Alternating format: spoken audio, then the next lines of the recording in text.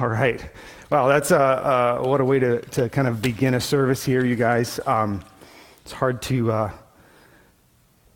begin from there, but it's been a heavy week, and unfortunately, we've had lots of tragedies over the years. Recently, it seems like there's been a lot, and it's easy for us to get numb to it.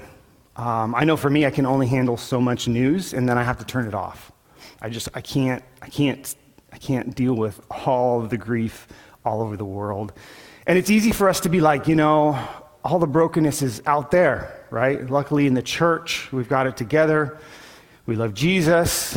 We know what it's like to be forgiven. And then you hear other problems. I don't know if you guys heard about the news of the SBC, the Southern Baptist Convention. There's just a whole bunch of 700 pastors that were caught in abuse and was covered up. And I mean, it's just it's in the church too.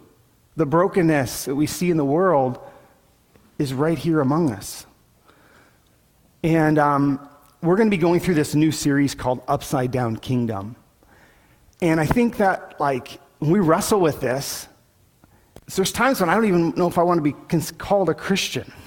Because the world sees what Christian looks like, and they look at these and they're like, yeah, really? That's what a Christian is?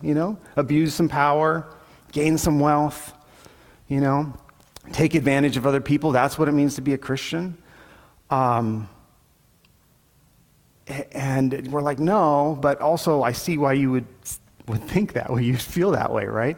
And so what I really think we need right now is we need to not think of what it means to be a Christian based on what the media says, even maybe what, good pastors have taught you or good theologians, but we really need to go and listen to Jesus and say, what was his vision for the church?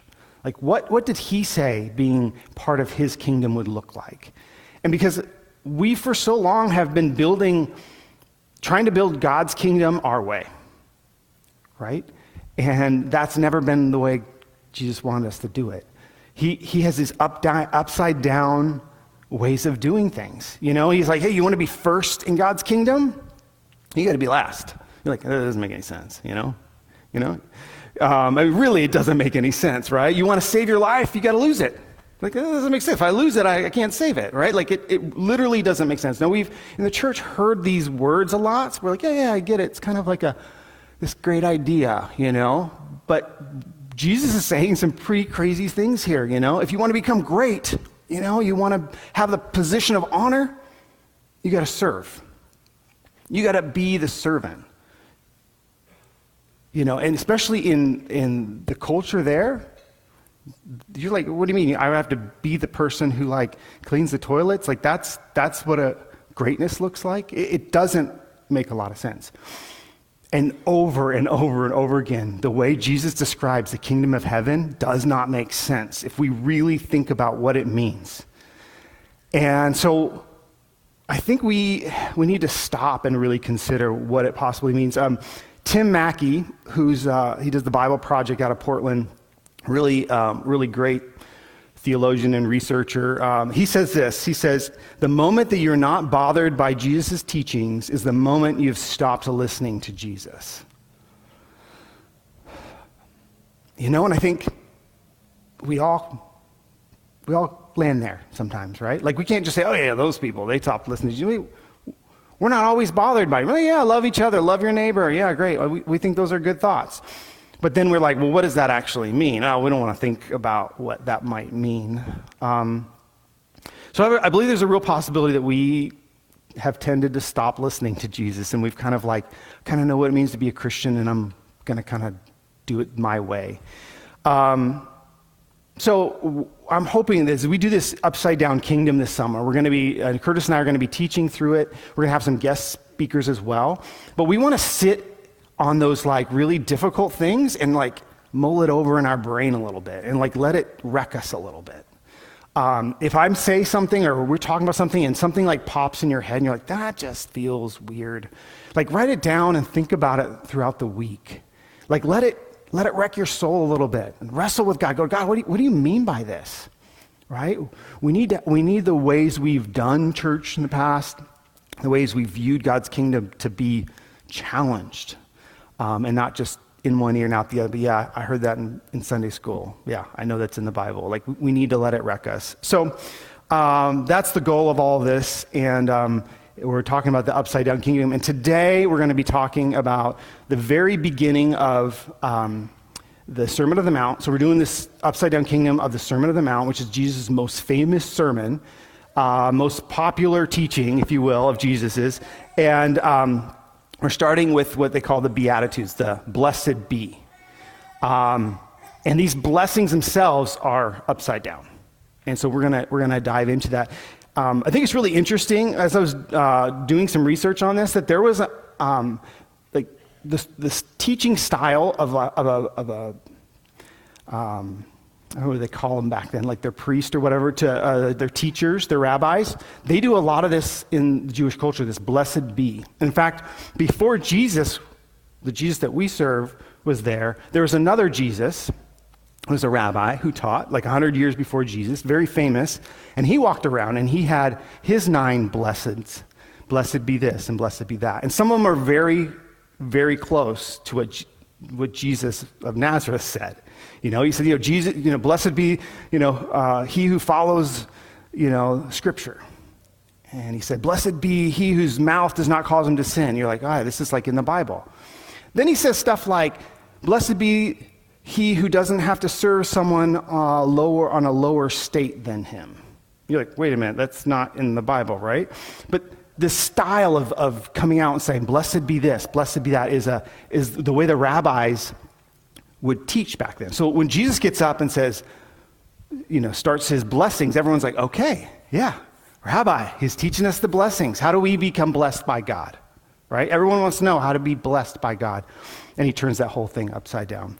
So before we go into that, I just want to stop a little bit and just reflect on our culture in a good way. A little is anybody used in social media the hashtag blessed before? Anybody want to share hands? Anybody ever done that? I think I have. I don't share much on social media, but hashtag blessed, right? So I decided I was going to do some research, and I went on Instagram and I just put in the tag hashtag blessed to see what would come up. And so I've got some pictures and some kind of general categories of what it means to be hashtag. So the first thing I noticed is there's a lot of people's pictures of family, right? So I think I have a picture, as a girl and her grandmother. I don't know these people. Hashtag blessed. This is something about family, right? You'd say, yeah, family. If you have family, you're blessed, right? What's the next one? Go ahead and put the next one up there. I'll just follow you here. Oh, blessed. A pet, right? The story behind this dog, I got into it, had like a cardiogram or something. It was having heart problems, and then like the heart problems were getting better, so it was hashtag blessed. And we love our pets, right? We love our cute pets. If you have a pet, you're blessed. Next we got here, what else do we got? I'll follow you here. Oh, America, right? It's Memorial Day weekend. So we live in America. It's a blessed area to live, right? We have the right to meet freely and have our faith. Other ones, what's up? What's next here? Oh, hashtag blessed. A stack of $100 bills. At least we think it's a stack of $100 bills. It might just be the top one's $100 and the rest are ones. I don't know. And then a crown. I saw a lot of posts about money, right? You have a lot of money, hashtag blessed. What else have we got here? Oh, fitness. Weirdly, people were posting, and most of them I wouldn't share on a Sunday morning, but like just people flexing in front of a mirror, just hashtag blessed. Like, I am blessed because I like have some abs here, right? Like, yeah, hashtag blessed. It's a society called blessed. What else we got here? A couple more here.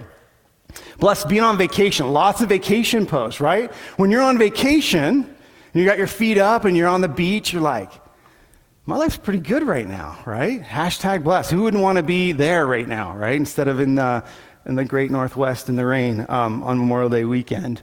Let's see, what else do we have here?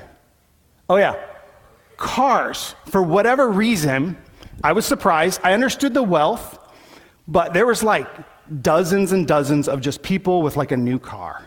And mostly like nice cars, convertibles, like, and they're like, #blessed, I got a nice car. And honestly, if you have a nice car, I've looked in the parking lot. We do have some nice cars out here. I have a new truck that's really nice. So, I do feel blessed when we have nice things, right? And I'm curious, is there any more, or did I get all of them all the way through here? Okay, good.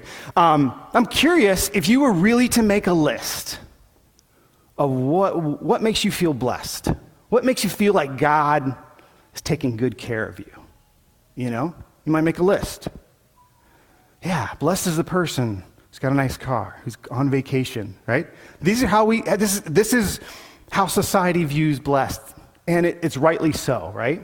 So then when Jesus comes up and says his list, it should challenge us. Why would you say that, Jesus, right? So here we go. We're going to read the blessed, the Beatitudes, if you will, that Jesus says as he gets up in front of the people. Starting in Matthew chapter 5, verse 1, it said, "Seeing the crowds, he went up on the mountain, and when he sat down, his disciples came to him." Verse 2, "And he opened his mouth and taught them, saying, 'Blessed are the poor in spirit, for theirs is the kingdom of heaven.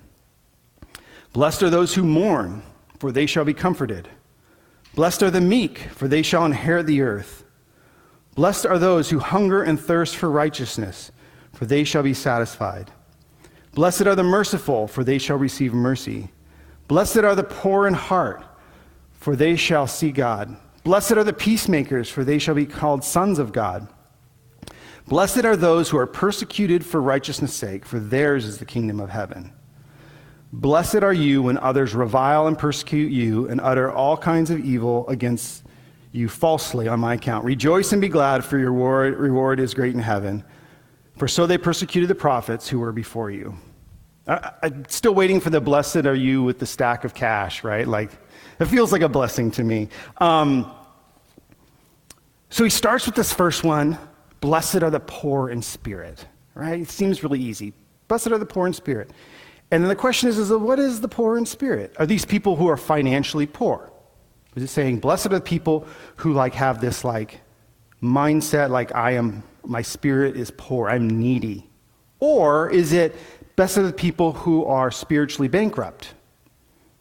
Which one is it? Well, as I studied and I learned that there's been a lot of debate on this, and most theologians agree that it's both. The word for poor here is not the normal word for poor, it's the word for beggar. It's this concept of blessed are those who are needy. Spiritually needy, yes. Financially needy. It's weird, but I don't know about you guys, but when you are in a financially tight spot, you also feel spiritually needy. I don't know what it is, but those two somehow are connected. You're like, God, I really need some help here, right? When you have some money, you're doing okay. You're like, hey, God, I'm glad to have you along for the ride, but I'm doing all right, right? So it's both.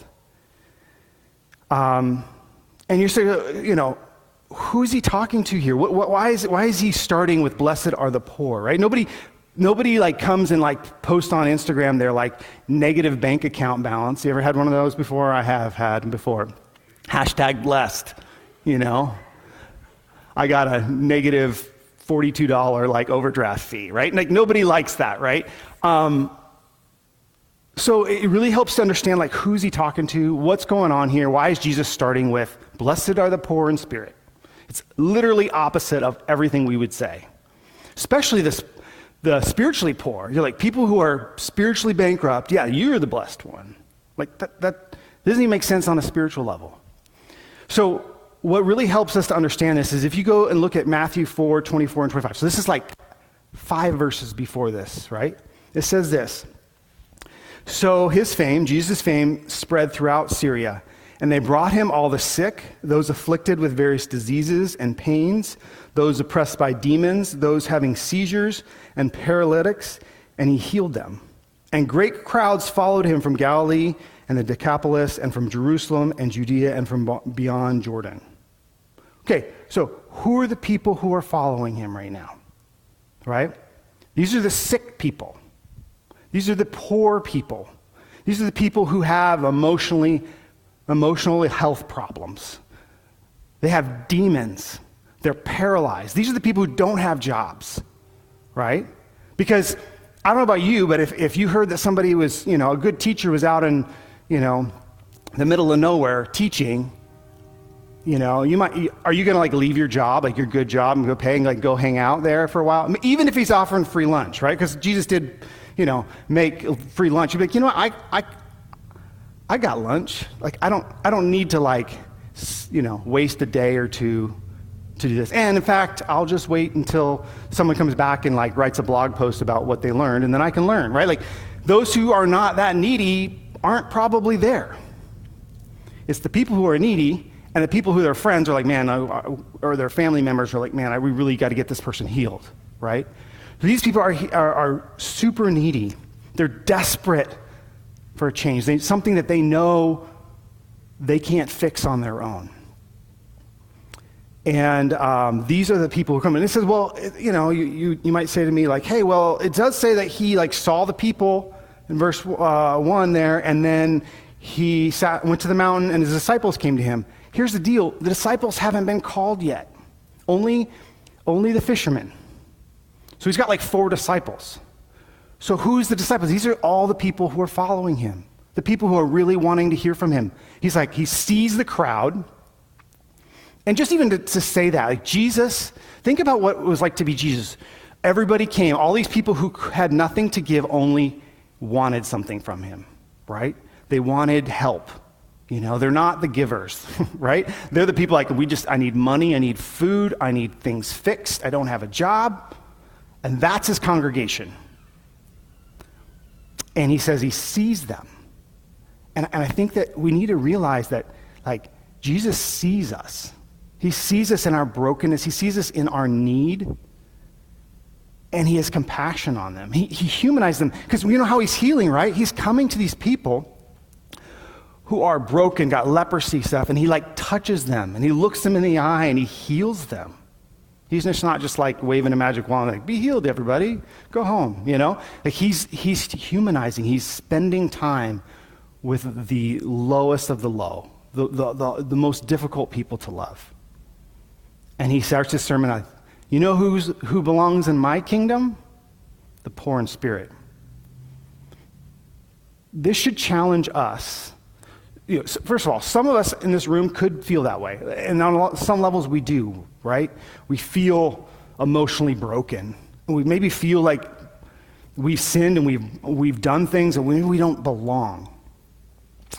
And Jesus is saying, yeah, everybody belongs.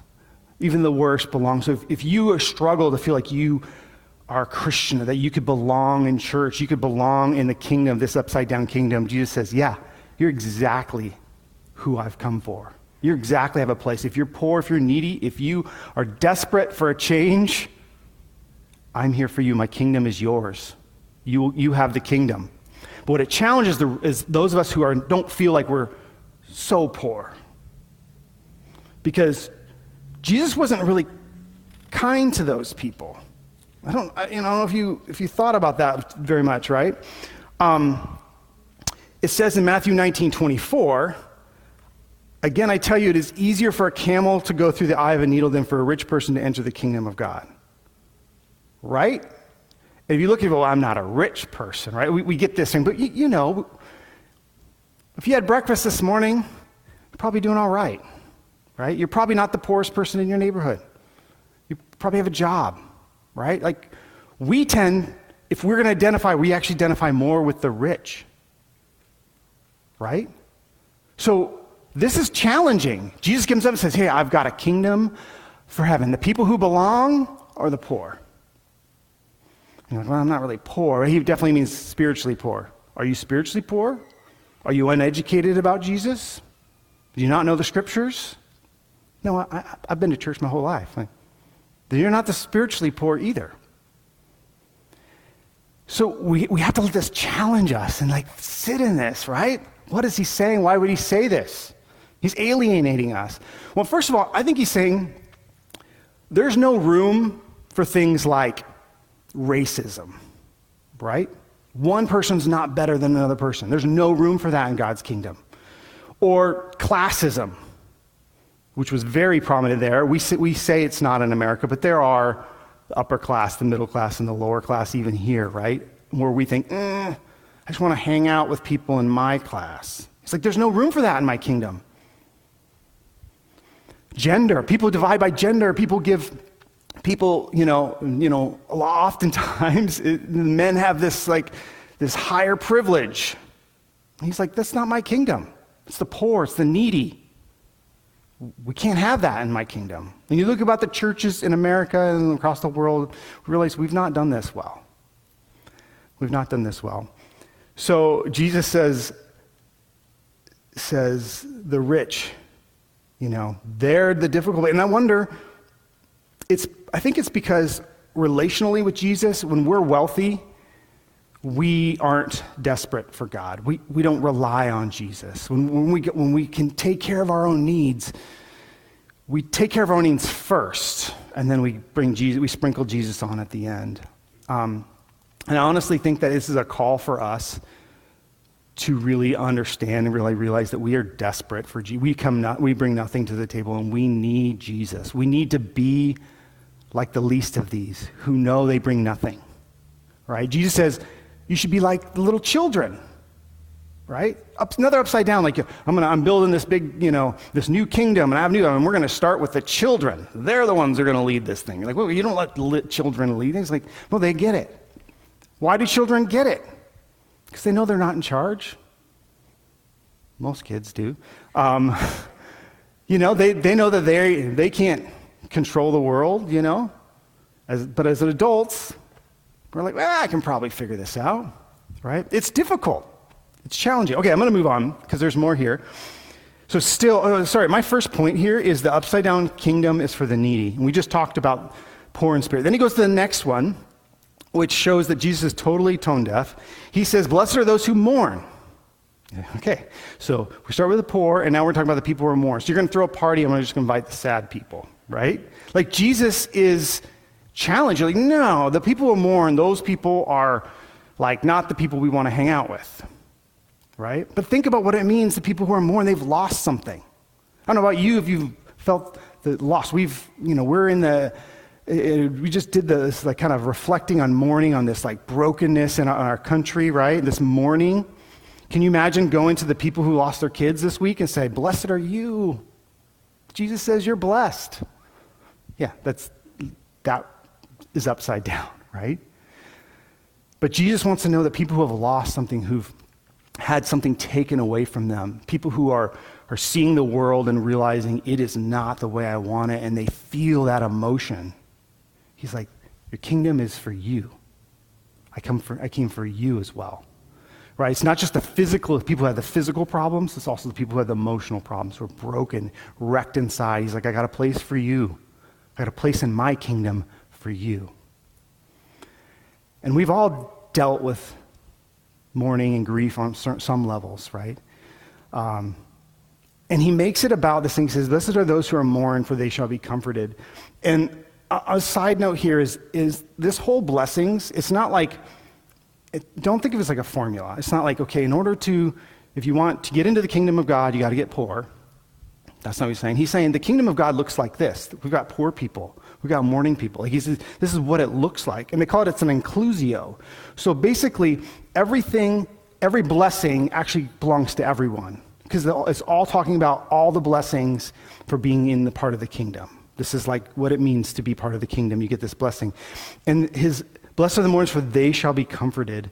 And Jesus turns it to be a relational thing. He's like, you know what? The most important thing in your life is being close to God.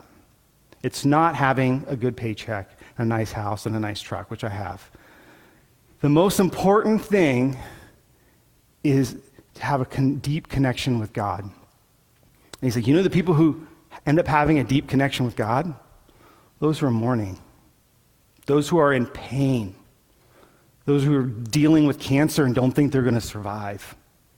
What do? They're just like, God, I need you. All I have is you. I may not survive this. And he's like, that is what the kingdom of God is like. It's having this deep connection and letting God comfort us, letting God walk with us, not just take away our pain. It's challenging, right?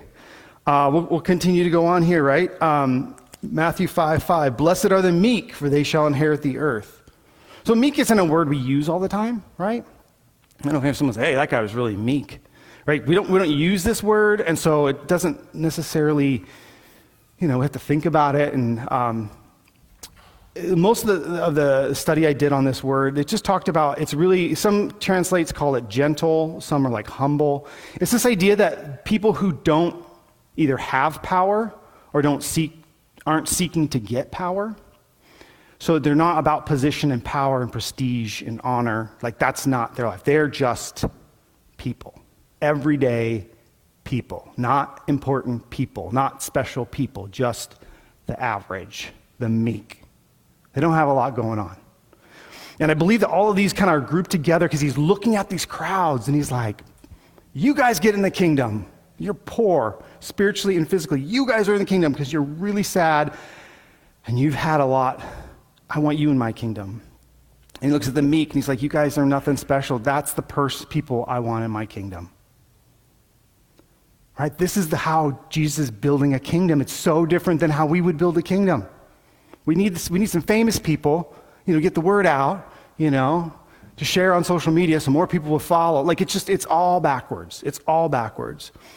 And a lot of the brokenness you see in churches, honestly, is when pastors forget to be meek, right? When they're like, I can get some power here. Even if it's twisted internally, I think a lot of times they think they're doing the right thing, but the power is corrupting. They're like, I can have a bigger platform, and I want to do more, and I want to greater, And then you hear these stories of abuse and all the things happening, and you're like, how does that happen? This is not the kingdom of God.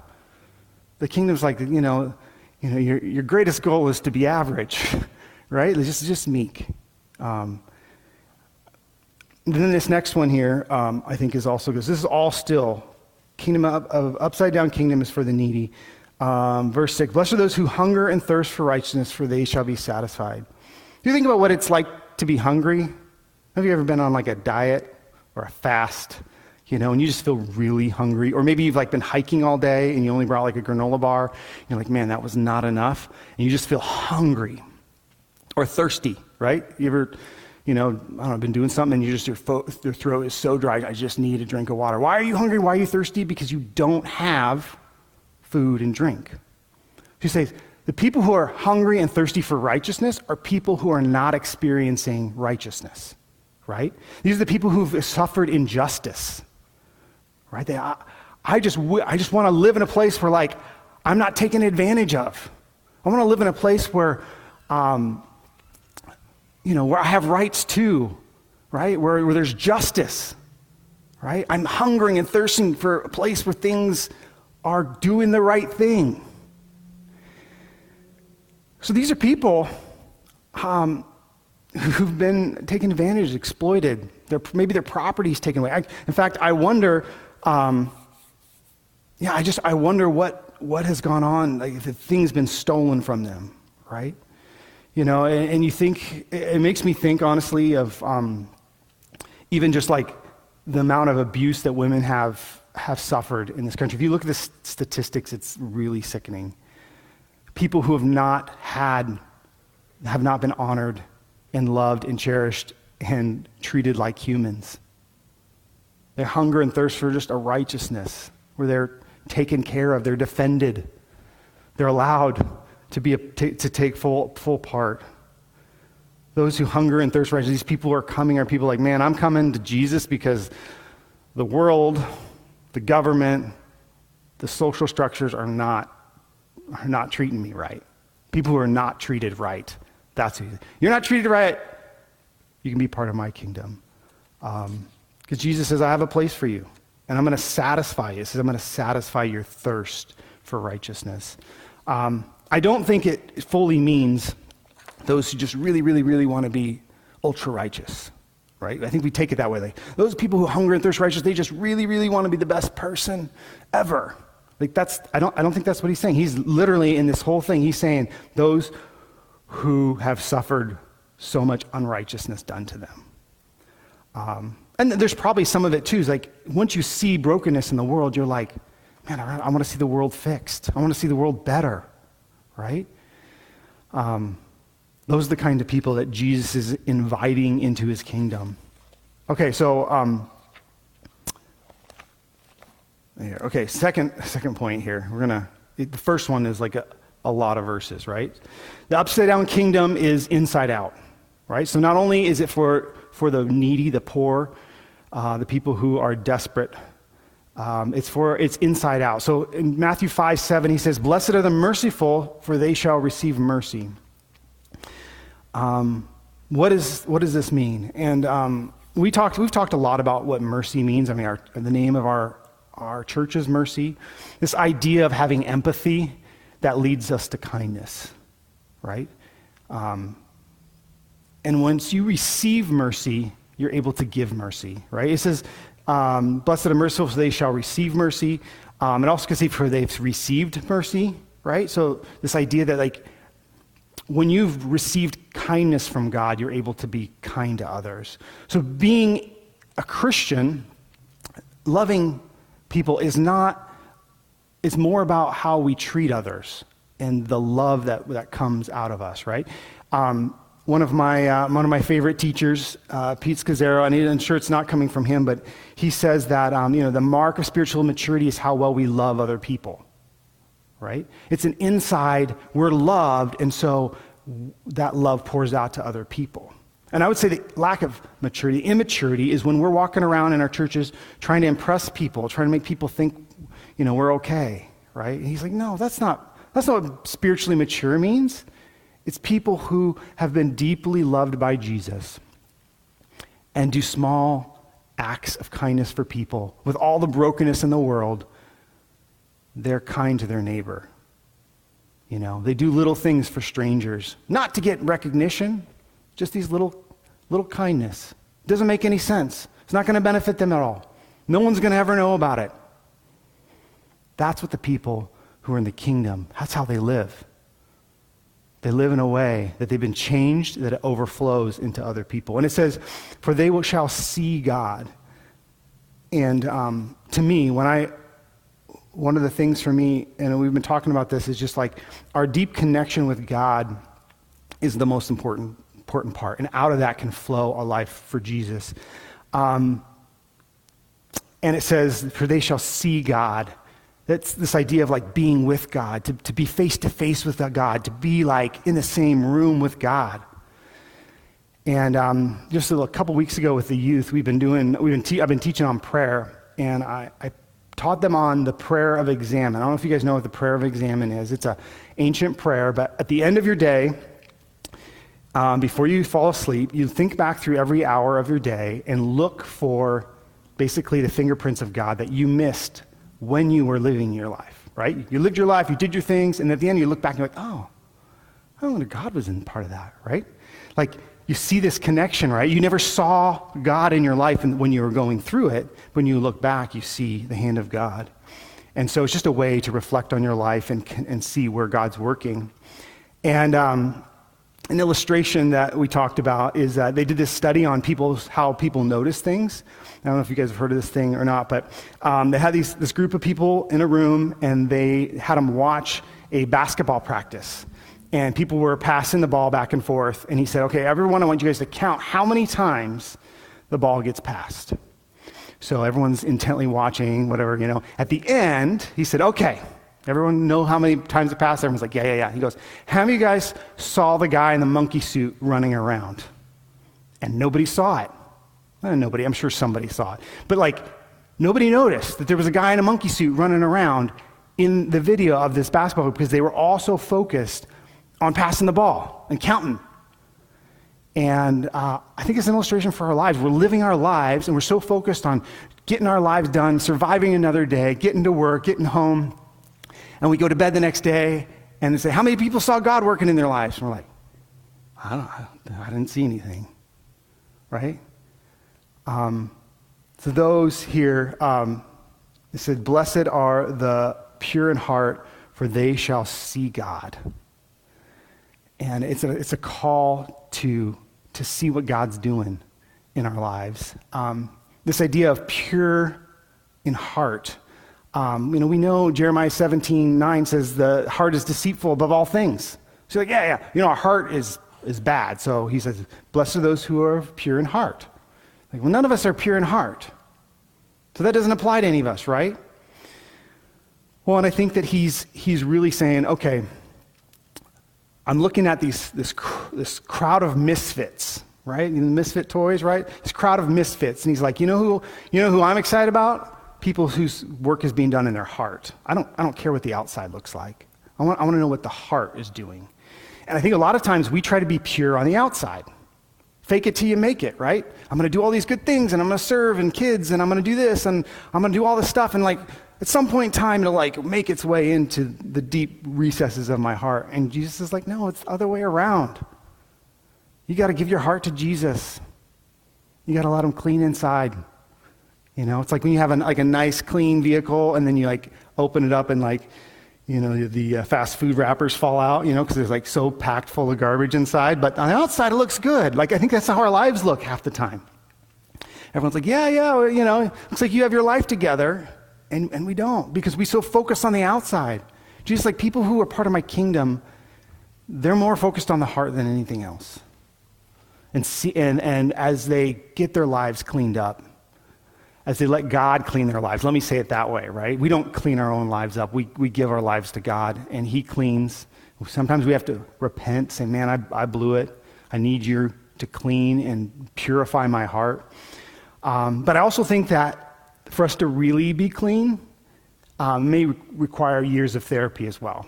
And I say that, it's not here in the scripture that you need therapy to get clean, but I've been going to therapy, and someone once said, how can we be close to God if we're far from ourselves? And I think that happens. We get broken as children, or things happen in our lives, and we're just not fully connected to who we are. And we struggle with sin, and we ask God to forgive us, and he forgives us, and he gives us a new life. And yet we still are like walking with a limp and not fully ourselves. And we need to talk it out and have somebody pour God's mercy in our hearts and help us to see how God was working in our lives all along, that we might be present with ourselves, that we might actually feel close to God. All right, I'll go on. But the upside down kingdom, inside out. It's not from the outside in. Last one here. The upside down kingdom defines success backwards, right? If you're going to build a kingdom, you're going to build a church. You're like, well, here's what we're going to do. We'll get a bunch of people together. We're going to preach these amazing sermons.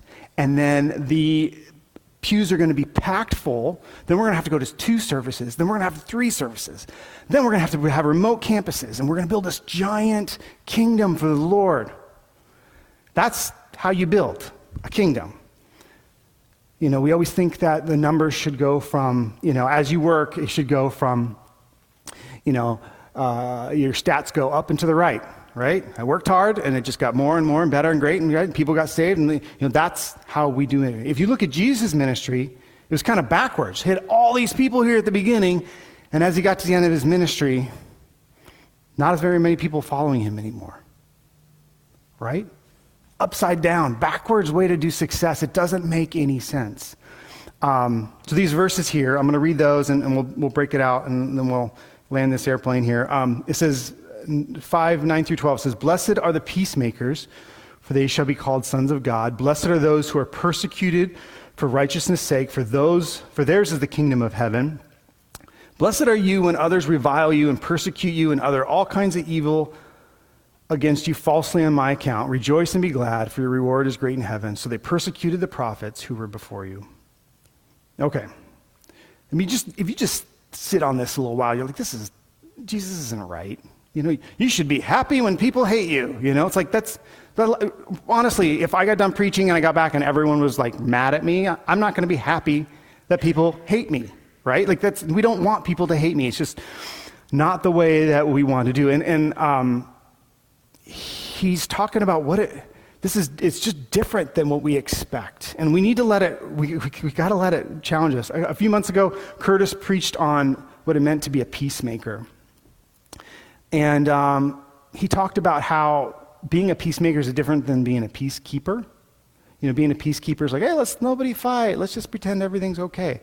The peacemaker is someone who like gets involved, puts their reputation on the line, gets uncomfortable, tries to get to the root of the problem and dig in. And it's messy and painful. And the person who gets most hurt is the person in the middle trying to make the peace. Right? Think of Jesus. He's the ultimate peacemaker, right? What did it take? You can't consider, you think dying at age 33 is success in our world? It's backwards, upside down. It doesn't make any sense. He says, blessed are those who are persecuted for righteousness' sake, right? And you go, what does that mean? Should we, everyone should try to get persecuted, then you can get blessing. Like I said, it's not a formula of how to get blessed. It's like people who are truly following Jesus have a different definition of success. And this is what it is. You do what Jesus called you to do, the way he's called you to do it, and when he's called you to do it. We don't run ahead of God. We don't do our own way. We say, God's called me to do this, and I'm going to do it his way and in his time. That's it. He says, because the prophets, right? Like the prophets. Like, yeah, the prophets, they were great men of God, right? Do you guys remember Jeremiah? Do you know what Jeremiah did? God called him to strip down naked and for a year and preach. He walked around buck naked preaching. And everybody hated him. They thought he was a weirdo. Right? This is what Jesus like, hey, if you want to follow me, no, if you guys come in here naked next week, I'm going to think you're a weirdo, and I'm going to tell you can't be in here. But I might be wrong. God, you have to do what God has called you to do. Right? Hosea. You guys remember the story of Hosea? He married a prostitute. She was all tied up in trafficking, sex trafficking, and she was back and forth between, it was like his life was a mess. God called him to do that. It doesn't make sense. Most of the prophets ended up getting killed or being hated because they did what God called them to do. That's just an upside down view of success. If you're looking to say, am I following God right? I'm going to ask all the people around me, does everyone love me and everyone thinks I'm good? You're looking to the wrong person to define your success. I think that's really the point here is like the people who are in God's kingdom sit with God and say, God, what do you want me to do? What is it you've called me to do? And I'm going to do that. And it probably won't look like worldly success. It probably won't look like thousands and thousands of people getting saved and you're like this, it's probably a quiet life, misunderstood. It's crazy. So as I wrap this up, I just want to clear this and say just that it's not about being persecuted. It's not like, hey, I want to be persecuted. It's just like you probably will get persecuted at some point if you're just truly following God. People are not going to understand you. Also, I think in our society, just agreeing that we're a Christian, people aren't going to like it. Not because Christians are so good that people hate them. It's like Christians have done some pretty gnarly things in the name of Jesus. And then for you to say, yeah, I'm one of them, you're going to get persecuted. And you're like, yeah. It says people utter all kinds of evil against you. Yeah. That is the way people have tried to live the kingdom of heaven, and it's wrong. And I'm agreeing with you, and I'm still follow Jesus. If the people only hear about Jesus and all the broken ways we've, abused the Christian church, then how will they ever know that it's an upside down kingdom? Jesus does it way differently than we try to do it. So it means that we live our Christianity out loud. We're willing to tell people we're Christians, and we let God do the rest. All right, I'm gonna wrap this up, land this plane. Last thing I want to say here is upside down kingdom is actually a reflection of Jesus. If you were to take all these different beatitudes and put them into like a collage and kind of zoom out. You ever seen those ones where people have these little tiny pictures of things on digitally and then they zoom out and you're like, oh, the picture, right? Jesus is this picture. He was poor for our sake. He wept for those who with those who wept. He was meek. He thirsted for righteousness. He was full of mercy and his heart was pure. He was the ultimate peacemaker as he sacrificed himself to make peace between man and God, and he was persecuted for doing what God called him to do. Jesus is the upside down. And it needs to challenge us to kind of wake up, pay attention. Are we listening to what is the kingdom all about? What did Jesus actually call us to do? Because I think that we have a long way to go, and it starts from the inside out. All right, let me pray for you guys. Thank you.